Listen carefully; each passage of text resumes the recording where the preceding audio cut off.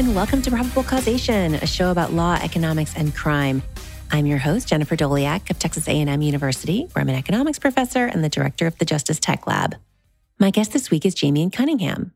Jamian is an assistant professor of economics at the University of Memphis. Jamian, welcome to the show. Hey, thanks for having me.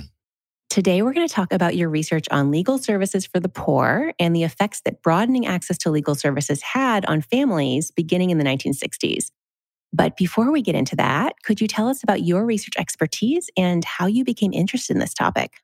Yeah, I consider myself an applied economist with research interests in economics of law and crime. And a lot of my research focuses on the 1960s. But in general, I kind of do research on institutional discrimination, access to social justice, crime and criminal justice, and how these things relate to race and economic inequality. So I would say that I came up with these topics for the things that I do research on, basically just on my growing up, my interactions with peers and as well as the police as a youth. Like I noticed that a lot of my friends and I share very similar experiences with police and the criminal justice system, regardless of our criminal activity or lack thereof. So I always kind of had it in my mind, like criminal justice or crime in general is kind of how we deal with crime is playing a role in some of these economic inequalities that we see and may be exacerbating some of these gaps that we see. And so I always thought I would do kind of research on some like these institutions and how they may influence some of the outcomes that we care about. Haven't quite got to some of that stuff yet, played around with it, but it kind of led me to like stuff related to the 1960s in general. So your paper is titled Changes in Family Structure and Welfare Participation Since the 1960s, The Role of Legal Services, and it's co-authored with Andrew Goodman-Bacon. So let's start with the historical context here. Tell us about the Legal Services Program. How did it come about and what did it do? Well, the Legal Service Program is a public provision and as part of the war on poverty to provide the poor free lawyers for individual representation in civil matters such as divorce, tenant-landlord disputes, access to welfare and welfare fraud, and fair hearing cases. These lawyers also provided free group representation to community organizations that were serving the interests of the poor. The development of the program, the legal services, came from two lawyers, an interracial couple, Gene and Edgar Kahn, in which they called for the incorporation of the civilian perspective, like so poetic, into the war on poverty. And in their eyes, and the viewpoints of many of the advocates at the time, like legal services would have this huge impact on the daily livelihoods of those individuals living in poverty by using the judicial system to give voice to those who were deemed as previously unheard. And so the idea was to establish a university-affiliated neighborhood law firm in poor communities. And these law firms would serve as a liaison or intermediary between the poor and the institutions they navigated through on a regular basis. And so basically what was done as part of the war on poverty, federal grants went to local community-based organizations who were interested in starting a neighborhood law firm in poor communities. And these law firms often had non-traditional hours operations. They provided means of transportation. They even went door to door to solicit services, right? And so this is a very interesting setup in the sense that before this program, and generally to today, like the poor seems like they're victimized by the judicial system. And the goal here was to empower the poor through the judicial system by providing them a means of representation. And this is also new because this is happening during a time where the states are now being required to provide legal representation. And what does that mean? And so you have all of these things happen in the judicial framework about how individuals are receiving representation. So this was part of the war on poverty. How did LSPs roll out across the country? In other words, what determined which communities set up this type of program? Well, in theory, any organization could apply for a war on poverty grant or a neighborhood legal service program grant. The decision of who received the grant was based on regional Office of Economic Opportunity Office in concerts with the local bar association and community action agencies. Community action agencies were basically the overseers or provided oversight for all of the experimental programs from the war on poverty. But in general, there was no guidelines. This was a new program, it was an experimental program. And basically the goal was to fund as many places as possible while there was political capital for the program, in the sense that not only did you have the federal government on board to provide funding, but you also had the backing of the American Bar Association. And there was a lot of back and forth of the negotiation to get that support from the American Bar Association. So soon as you got support in 1965 from American Bar Association, they tried to roll out this program overnight. So basically, two things happened. Any previous legal aid society that would adopt the principles of legal services, basically providing legal aid with no restrictions on the type of cases that they would take on, got a grant if they applied for a grant. Secondly, local community-based organizations worked with lawyers, law firms, and law schools to establish local law firms or neighborhood law firms, and to apply for grants. So basically, over a short time period, almost every major city received at least one neighborhood legal service program at some point. And this is important, although they're building upon existing legal aid, they're basically providing new services in the sense that these law firms are located in poor communities, which previously wasn't the case. B, there was no restrictions on the type of cases, controversial cases, or things that we're going to talk about in this paper, such as divorce, which was taboo and something previous legal aids did not do for. So you write in the paper that LSPs ensured that families entitled to benefits could get them. So say more about that. How did LSPs provide access to benefits that, in theory at least, people already had? So one way to think of legal services and having these lawyers is that they're providing individual representation.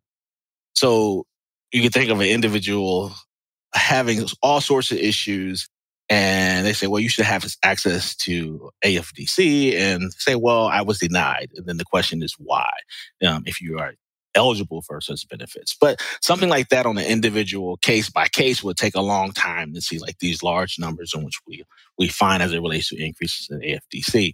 So another way to kind of think of what's going on is that the program itself is using the judicial system to provide oversight over local bureaucracies. And this was something that was like a mandate in that call for the civilian perspective into the war on poverty, right? Providing oversight over what they felt was government bureaucracies that had monopoly power over the poor, right? And so we could think of this as it relates to public goods like policing. Like in theory, the police should come when you call, right? That's what they're supposed to do.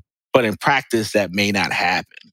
So as it relates to AFDC or having access to welfare, individuals may be eligible, but they are denied based on the discretion of local bureaucrats or caseworkers. So how did legal services get benefits? Well, first of all, they simply let people know that they were eligible, right? They provided pamphlets and guidelines about what are the criteria for which particular programs you qualify for. They work with local community organizations to help individuals actually apply and fill out these applications, therefore fixing errors on the applicant side.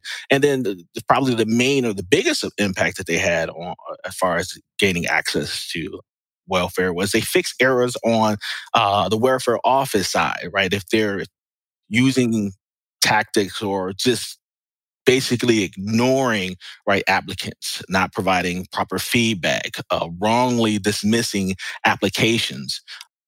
In that sense, what they would do is they would go and find out these mistakes and then go back through other cases to see who else were denied based on these similar mistakes. And by doing such, not only do they help those individuals, but they change the way that welfare office interacts with the poor and with particular applicants. And then the other thing, and so all these things are related to gaining access. But the other thing they did was actually represent individuals that were possibly going to be removed from welfare through these fair hearing cases in which you have the opportunity to discuss what's going on with welfare offices before you are removed from welfare roles. And so in this case, legal services then are going to only have right a direct impact, but they're also going to have this indirect impact by providing information as well as, if they're doing this, reducing the stigma associated with seeking public assistance. So this sounds like an important program, and it was obviously, started in the 1960s, so it was around for a while. Before this paper, what did we know about the effects of LSPs? Well, in the law profession, we know a lot. So the legal service program, or the neighborhood legal service program, as it's officially called, existed from 1965 to roughly 1975. In 1975, the program went through a restructuring and became the Legal Service Corporation. I mean, it still existed, but by this point, they kind of understood what the successes were, what the failures were, and kind of how to make this program not as controversial. So it still exists to this day, just with different mandates. But in the law profession, there's tons of things that tons of research in this area. Earl Johnson just recently, a few years ago, wrote a 3-volume book on the history of the legal service program. But the literature, as far as in the law profession, clarifies a couple of things. One, it's apparent that these legal service programs worked on women empowerment through divorces and access to public benefits, as well as domestic abuse, and as well as children's rights. Like Hillary Clinton, she had her start in like one of these legal service programs. Second thing that falls out of the readings that the expansion to access to welfare benefits, basically getting benefits for those individuals who are categorically eligible, is like a huge part. There's basically books written on the Supreme Court cases that took place that legal service lawyers were involved. And so the results that we find in this paper just make sense going into what we see in the literature and law. And then lastly, what's in the literature is that legal services worked on community organizing, dealing with issues of policing and anti-rioting. That stuff is here and there. It's a little bit more subtle throughout the literature, but it shows up again and again as it relates to what legal services were doing. Now, as it relates to empirical work, there's not much there. We know very little of the magnitude of these effects. And so this paper is one of the few papers that kind of empirically study the legal service program and provides, outcomes related to the things that we see being discussed in a lot of the literature and law. So you're focusing in this paper on the effects of LSPs on family structure and welfare participation. So what are the various ways that we might expect LSPs to affect these outcomes? You've alluded to a bunch of this already, but let's just kind of lay out all of these potential mechanisms in one place. Yeah, so the legal service program, at least based on the reading and thinking about these things in economic theory, is that legal service programs should have a direct effect on divorce. Like one of the main criticisms of the program was it was seen as a divorce mill. But in general, what legal services is doing is that it's dealing with the pent-up demand for divorce, as well as lowering the cost for the poor to actually get a divorce. And so we should expect an immediate increase in divorces until this demand is met. And then we may see something like a tear-off in this effect, similar to what Wolfers show in his papers as it relates to unilateral divorce. Secondly, legal service programs should have a direct effect on welfare take-up. And this is done by increasing the number of individuals who apply, by making the language plain, increasing the probability of success by dealing with illegal restrictions, and also reducing the likelihood individuals are removed from welfare rolls through unfair hearing cases. So both of these these effects will be a direct impact of legal services on welfare. But there also will be indirect effects, right? If you increase the number of individuals who are divorced, will likely lead to an increase in AFDC take-up. If AFDC takes up decreases the cost of being single, you can see changes in marriage rates and also see changes in non-marital birth rates. In addition, this is not even dealing with changes in culture or changes in stigma around divorce and welfare take-up and non-marital births due to these parameters changing over time due to the presence of legal services. And just to clarify for listeners, AFDC is Aid for Families and Dependent Children. Am I getting it right? Yes, and that program existed until the mid-90s and changed to a TANF, Temporary Assistance for Needy Families. So as you and Andrew started working on this project, what were the main challenges that you had to overcome in order to measure the causal effects of the legal services programs that had been discussed in all of those law papers? Are these mostly data challenges or mostly identification challenges or both? Both.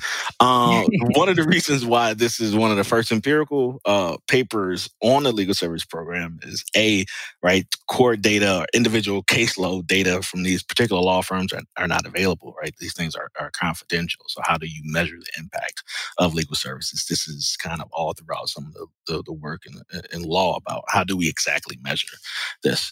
And so what we had to do was we had to digitize a bunch of data. So we had to digitize the grant information for individuals who receive legal service grants. And this came from the National Archives of Community Action Files. And that gave us, the grant number, the grantee, the organization that received the grant, the location and intended purposes, as well as the date the grant was issued, which we was able to identify when a location first received a legal service grant. We also had to digitize the divorce data at the county level, divorce and marriage data. We had to digitize the non-marital birth rate data for a subset of counties because it's not available for every county, which we found in published tables.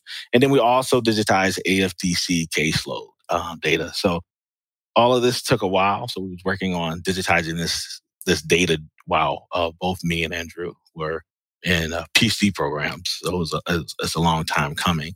So those are some of the main hurdles as it relates to what are the outcomes and how do we get the data? And we had to digitize all of our outcome variables, basically. The second thing is that we have to deal with the fact that the assignment of these legal service programs were non-random. It wasn't necessarily that they were trying that the legal service, the individuals over the legal service program was worried about divorce and AFDC.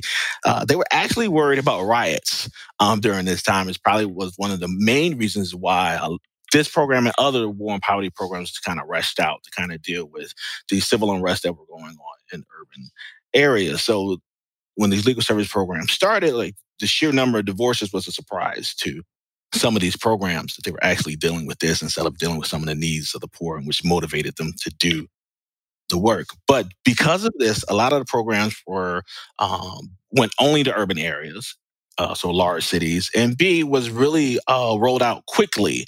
Most of the places are funded between 1966 and 1967.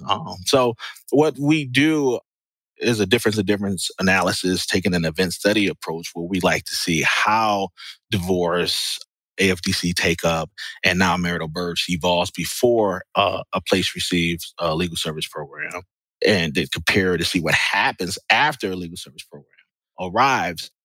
But we don't have much variation, so we're going to identify off parallel trend assumption between treated and untreated places, in which we can test directly for in an event study analysis. We can see how the trends in these outcome variable interests are evolving before legal services arrive. So we're not necessarily really identifying off the variation, but we're identifying off off of location, places that are treated and not treated. The other issue that we have is saying, okay, we know that we don't have that much variation, and we know that the assignment is non-random, and trying to think of what is the proper control group. And so we do a couple of things to kind of to create a control group. In a sense, we try to get we get these urban by city pairs and state by year pairs, so we're comparing cities that are treated within the same state under the same level of urbanicity. Is one way to think about it to try to achieve some balance. The second thing that we do is what we try to do is redistribute the weight across the control group in a way to provide a balanced control group of pre-treatment characteristics by using inverse propensity scores.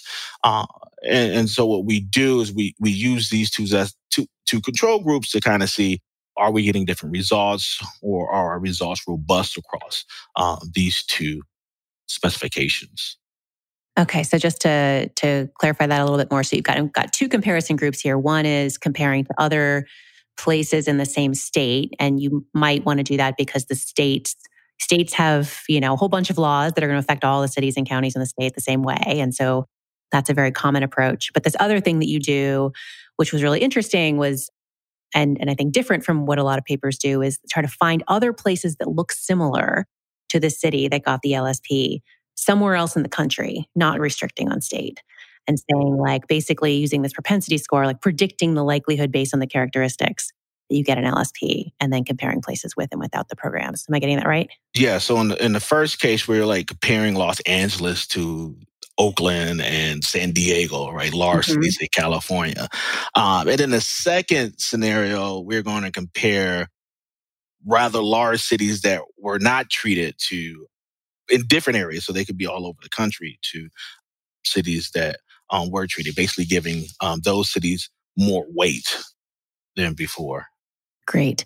And I want to talk a little bit more about the data, because I know we do have students, including grad students, that listen. And I think this part of the process is always a little bit of a mystery until you find yourself in it. So you guys digitized all of these data files. Where did they live? So these are paper files somewhere? How did you find them? These are published tables from either the census or the vital statistics data. In the sense, the divorce and marriage data come from vital statistics files, in which they published these tables for county, state, and metros. And so I think the state stuff is digitized because that was used in Wolfer's paper, the 2007 paper, I believe. Mhm. But the county data was not digitized, and so we found the published tables and was able to digitize those data. Same thing as it relates to non-marital birth rates and AFDC data. That was also not available far as digitized, and so we had to go find the published tables and then go through digitizing those as well. So you guys are like standing in a scanner. And how did this actually work Oh, in so, practice? so yeah, so Andrew digitized the non-marital births and the AFDC data, so he can speak to those. Okay, For all right. I did the divorce and non-marital, the divorce and the marriage data, Mhm. and basically that was basically getting going on the library, getting the books where they were published, and then running through a couple of years, coding them up myself for just a few years, just to kind of get a approximation of the time, and then doing it again to make sure I was correct and comparing the two. And then once I kind of got an idea about the time, how long it takes to code up a particular year, I applied for some funding at the University of Michigan to have it digitized. So in a sense, at that point, then I scanned the tables, and were able to send it off to a third party to digitize that data and also to have it double checked for accuracy. Yeah, these are the glamorous parts of the job that most non-academics don't get to see. Yeah. Okay, so just tell us one more time what the outcome variables are that you're most interested in here. Yeah. So the outcome variables that we're most interested in are going to be divorce and AFDC take up or participation. These are the two outcomes that just fall out of the reading. So if you knew nothing on legal services and you was to pick up a book, those are the two things that would be just the most apparent that legal services impact. And then the third outcome that we're interested in is in non-marital births, which would be this indirect effect of legal services on family structure. So those are the three outcome variables of interest. We also look at marriage rates in general and also general fertility rates as well to kind of see what's driving our effects. Okay, so let's talk about the results. What do you find is the effect of the establishment of a legal services program in a community on divorce rates? We find that legal service program had an immediate increase on divorce rates in treated places. This is an average. We find out that basically after 3 years, legal services lead to basically anywhere between 63 to 86 additional divorces in treated place amongst poor women. We find that this effect is temporary in the sense that it increases over the first 3 years, is persistent over the next 3 to 6 years, and then decrease and basically goes to zero. And so what we argue is that in the sense that legal services is dealing with this pent up demand for divorce that occurs when you lower the cost and then you find that out that there's a series of marriages that will be impacted due to making divorce or lawyers accessible to them, which was an outcome that may not have been previously available to them before. And then how did LSPs affect welfare participation? Legal service had a huge immediate increase on welfare participation. We find that legal services increased the participation rate basically about 6.5 to 10.3 additional cases per 1,000 women. This results somewhere between 250,000 to 400,000 additional cases by 1984, so between 1965 and 1984, which basically explains 14 to 26% of the increase in overall cases during this time period. And then finally, how did LSPs affect the share of births to unmarried women?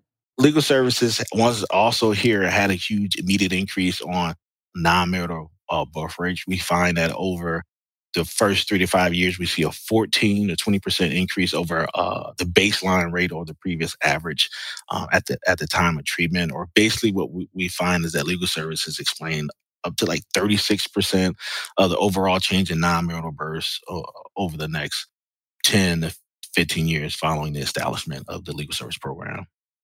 Okay. And then you also consider why non marital births increased. That is, was it due to more children being born or because fewer women were married or both of those things? So, what did you find there? So we're looking at family structure, and so we know that we see that there's an increase in divorce, and we see that there's an increase in AFDC participation rates. This also is aligned with what was in literature as it relates to what legal services were doing.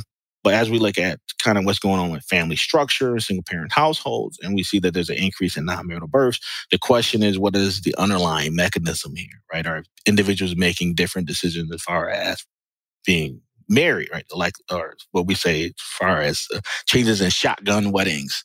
And so what we find is that the general fertility rate is not necessarily changing. We even find evidence that the general fertility rate is decreasing over time.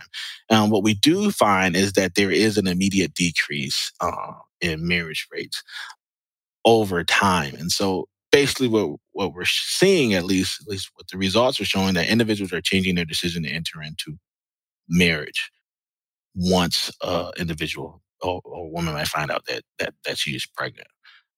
So instead of being married to someone who may be a bad match, they're deciding to not enter into that agreement with their partner. And so these were all effects that changed a lot during this period. And you mentioned a couple of these magnitudes, but just to reiterate, so based on your estimates, how much of the changes in divorces and welfare receipt and non-marital births during this time period can be explained by the implementation of LSPs?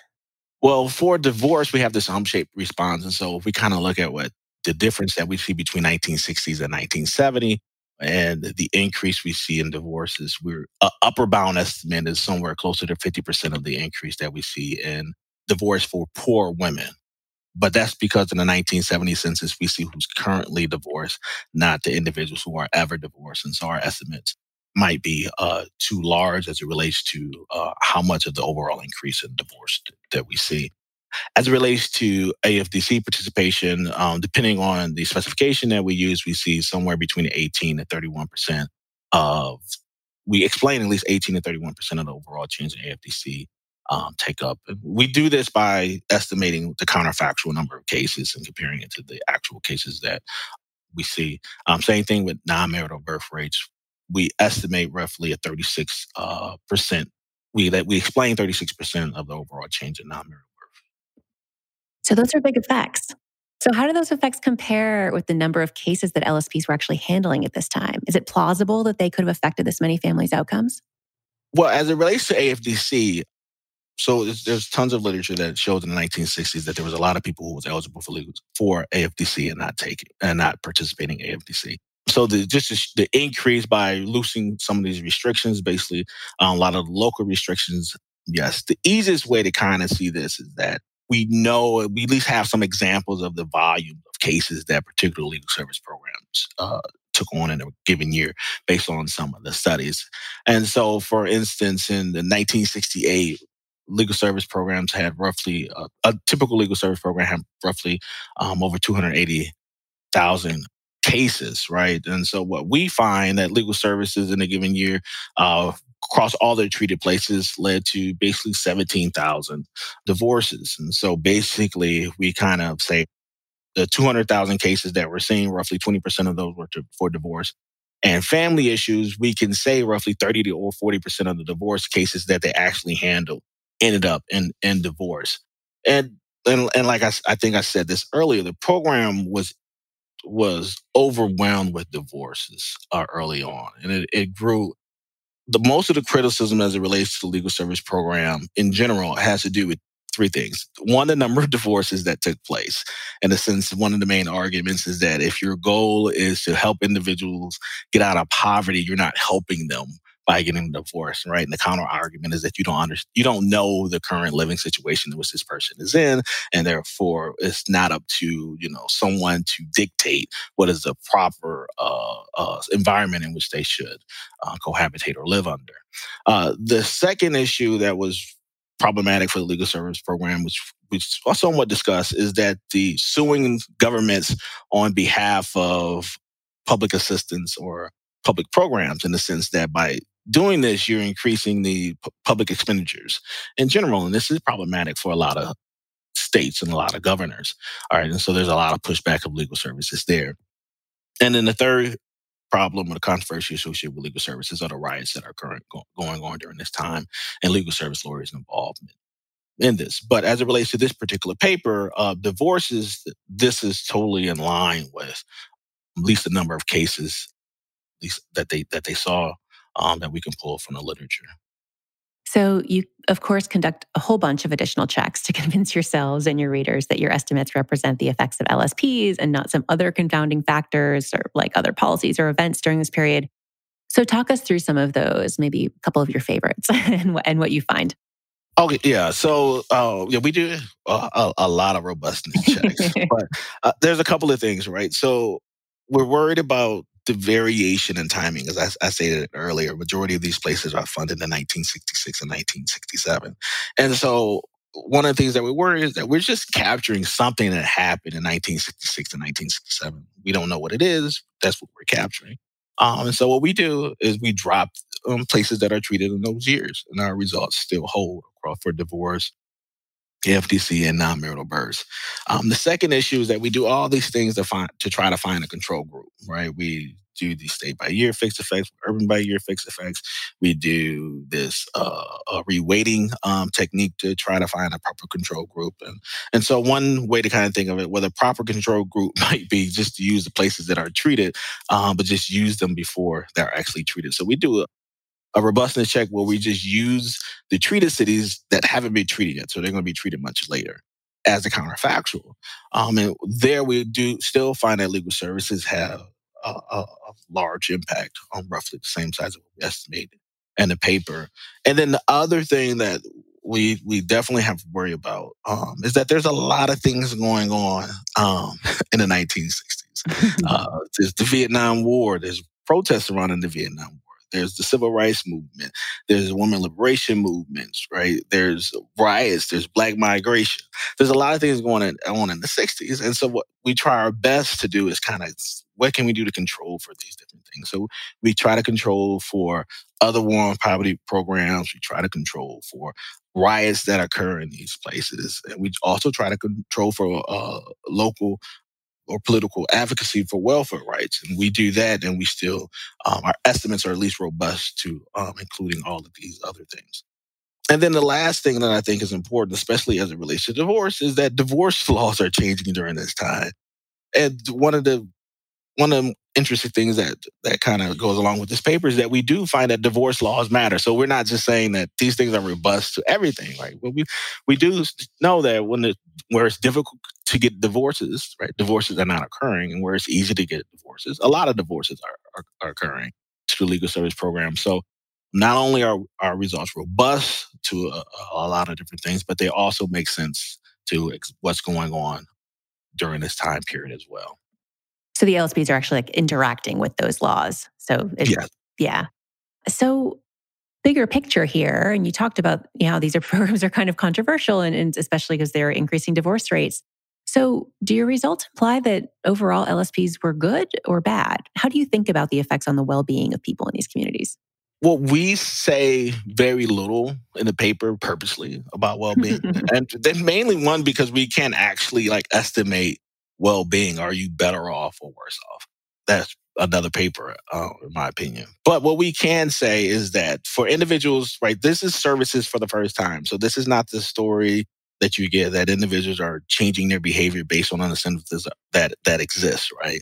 This is that there is a change in your budget constraint due to legal services changing the restrictions as it relates to access to the public goods, or to, in this case, public assistance. So if someone is in a circumstance where they need aid and they can't get aid, Once they get aid, we can see that they're clearly in a better situation than they were before. But I think as it relates to well-being, what most people are curious about is, are the kids better off, right? This is where it comes down to the conversation about family structure and the impacts that it relates to outcomes of the children. And we don't do that in this analysis. But what we are looking at an expansion of the program for individuals who did not have access. And one can, make the claim that if individuals who are denied benefits have access to benefits, they should be better off. Then the question comes, are they better off in the 90s or in the 80s? Yeah. That's another question. Yeah. Which hopefully someone, if not you all, will look at.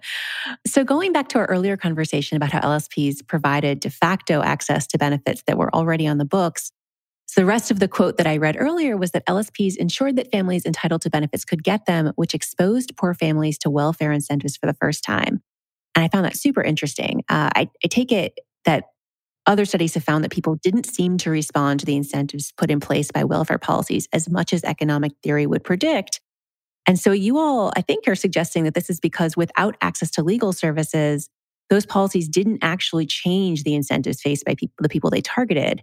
So one, I wanted to just see if that's what you are arguing, if that's your take. And then more broadly, what do your results tell us about how the courts and access to representation and other legal services interact with policy? So the research on welfare and family structure is mixed, right? We have results empirical research that says there is an impact on family structures. There's research that says there's not an impact or much of an impact. And our results suggest that changes in the ease in which that poor women can actually receive benefits kind of deal with this lack of evidence that we may find, or the contradictory evidence that we may find. And this is partly due to the fact that the cross-section analysis, as I stated previously, there's tons of things going on in the 1960s and 1970s. And in doing a cross-section analysis, right, you're capturing all of these other different things that are going on. And then in the panel setting, there's not much variation in welfare generosity over time. You do have specific changes here and there, but it makes it difficult to kind of really identify these impacts. And this is not necessarily me criticizing or saying anything about the literature. This is what the literature, the papers that find these results are saying. And so, one, we do find that it is an expansion of access to legal services, and that these lawyers are just changing who has access to AFDC and welfare during these times. Meaning that if you change the benefits but you don't change the perceived access to these benefits, you won't find a change in take up. But if you actually change access, or individuals' perceived ability to be successful with obtaining public assistance, then you will see this, which we document empirically and show historically, that legal services drastically changed the situation. They ensured that families entitled to benefits could actually get them, and exposed families to welfare incentives in one sense for the first time, which legal scholars argue would not be the case if legal services itself did not exist.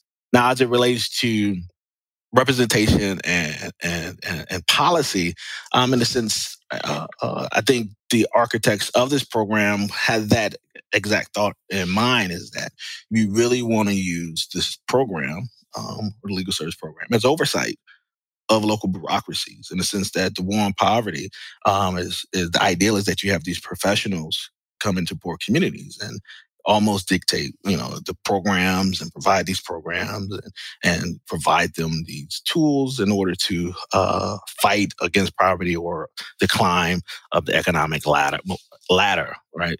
But in a sense, what they were saying is that, look, there's certain things that the poor needs, and that the poor needs to articulate. And by providing them lawyers, they can articulate exactly what they need through the judicial system. And the legal service program did that, right? In the sense, these young lawyers went into these law firms and tried to help individuals with tenant-landlord disputes.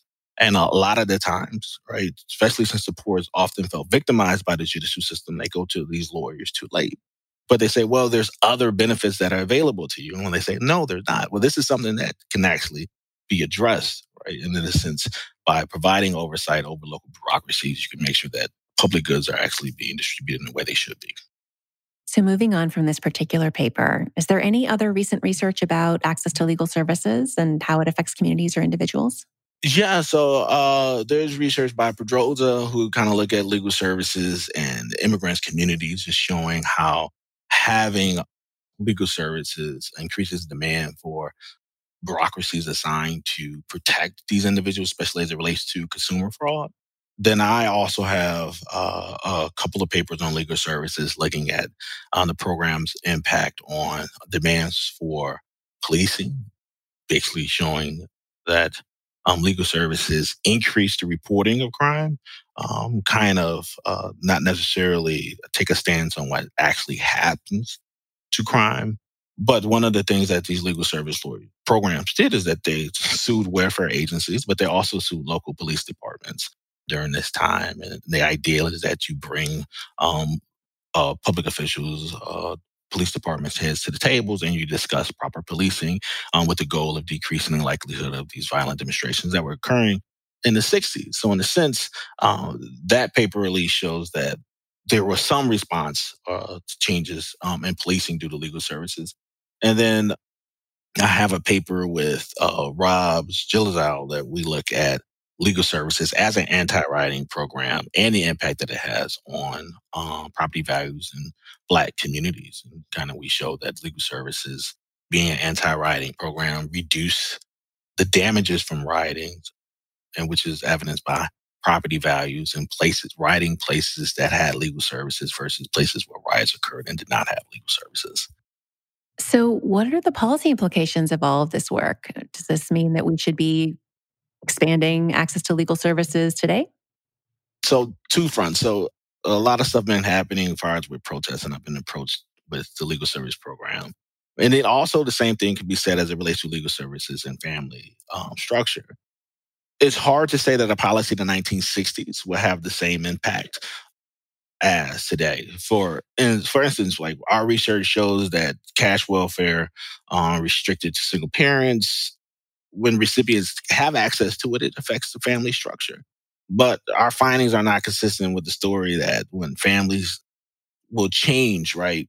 Family structure would change if you become less or more generous as far as with welfare benefits. So we can't speak anything to should you increase or decrease the generosity of public assistance. And therefore, it's kind of hard to say what legal services will have impact they would have today, in the sense that by changing a lot of the laws and eligibility requirements, especially those that were deemed unconstitutional, it's kind of hard to say that you can bring back some eligibility requirements and practices that were unconstitutional as far as a particular policy. And same thing as it relates to dealing with police and rioting. It's kind of hard to say that legal services will have the same impact that it had in the 1960s.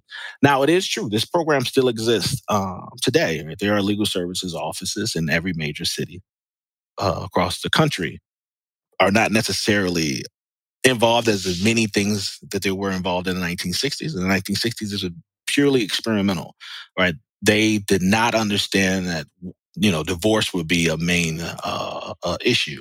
They did not go into this understanding that they will sue welfare offices initially, right? These things came out as easy targets for them once they kind of understood the needs of the poor. And so it's kind of hard to make that jump far as the policy of legal services today. But what we can say is that legal services did to some of these outcomes that we care about, that we study, right? There's tons of literature on family structure and AFDC, and we do show that legal services played a role in changing family structure and those dynamics in the 1960s and 70s. So, what's the research frontier here? What are the next big questions in this area that you and others will be thinking about in the years ahead? There's a couple of things that one is the well-being question that you asked earlier. So one of the things is just looking at outcomes of children in these communities that are impacted by the legal services to see if they are better or worse off, or if they have better or worse economic outcomes that we may care about, so that we can say something about if individuals are better or worse off due to the presence of legal services. The other areas here, as it relates to legal services being a form of oversight, I mean, kind of actually seeing if legal services maybe change police use of force. The sisters actually going in and suing local police departments, fighting or advocating for changes in police practices? Do we see changes in civilian deaths due to policing? And then the third area in which I think legal services, this research can be very useful, is tenant-landlord disputes. So the history of legal services is that the program started in 1965, so forth and so on. They had a lot of cases that they took on, and they sued welfare offices and police departments. Well, that's for the first 10 years of the program. But by 1974, 1975, tenant-landlord disputes was the number one issue as it relates to the type of cases they were taking on. And some legitimate question has to do with housing security and legal services playing a role in making sure individuals have adequate living conditions. My guest today has been Jamian Cunningham from the University of Memphis. Jamian, thanks so much for doing this. Thank you for having me.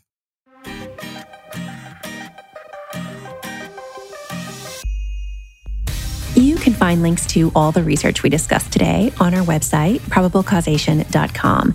You can also subscribe to the show there or wherever you get your podcasts to make sure you don't miss a single episode. Big thanks to Emergent Ventures for supporting the show, and thanks also to our Patreon subscribers. This show is listener supported, so if you enjoyed the podcast, then please consider contributing via Patreon. You can find a link on our website. Our sound engineer is John Kerr, with production assistance from Haley Griesaver. Our music is by Werner, and our logo was designed by Carrie Throckmorton. Thanks for listening, and I'll talk to you in 2 weeks.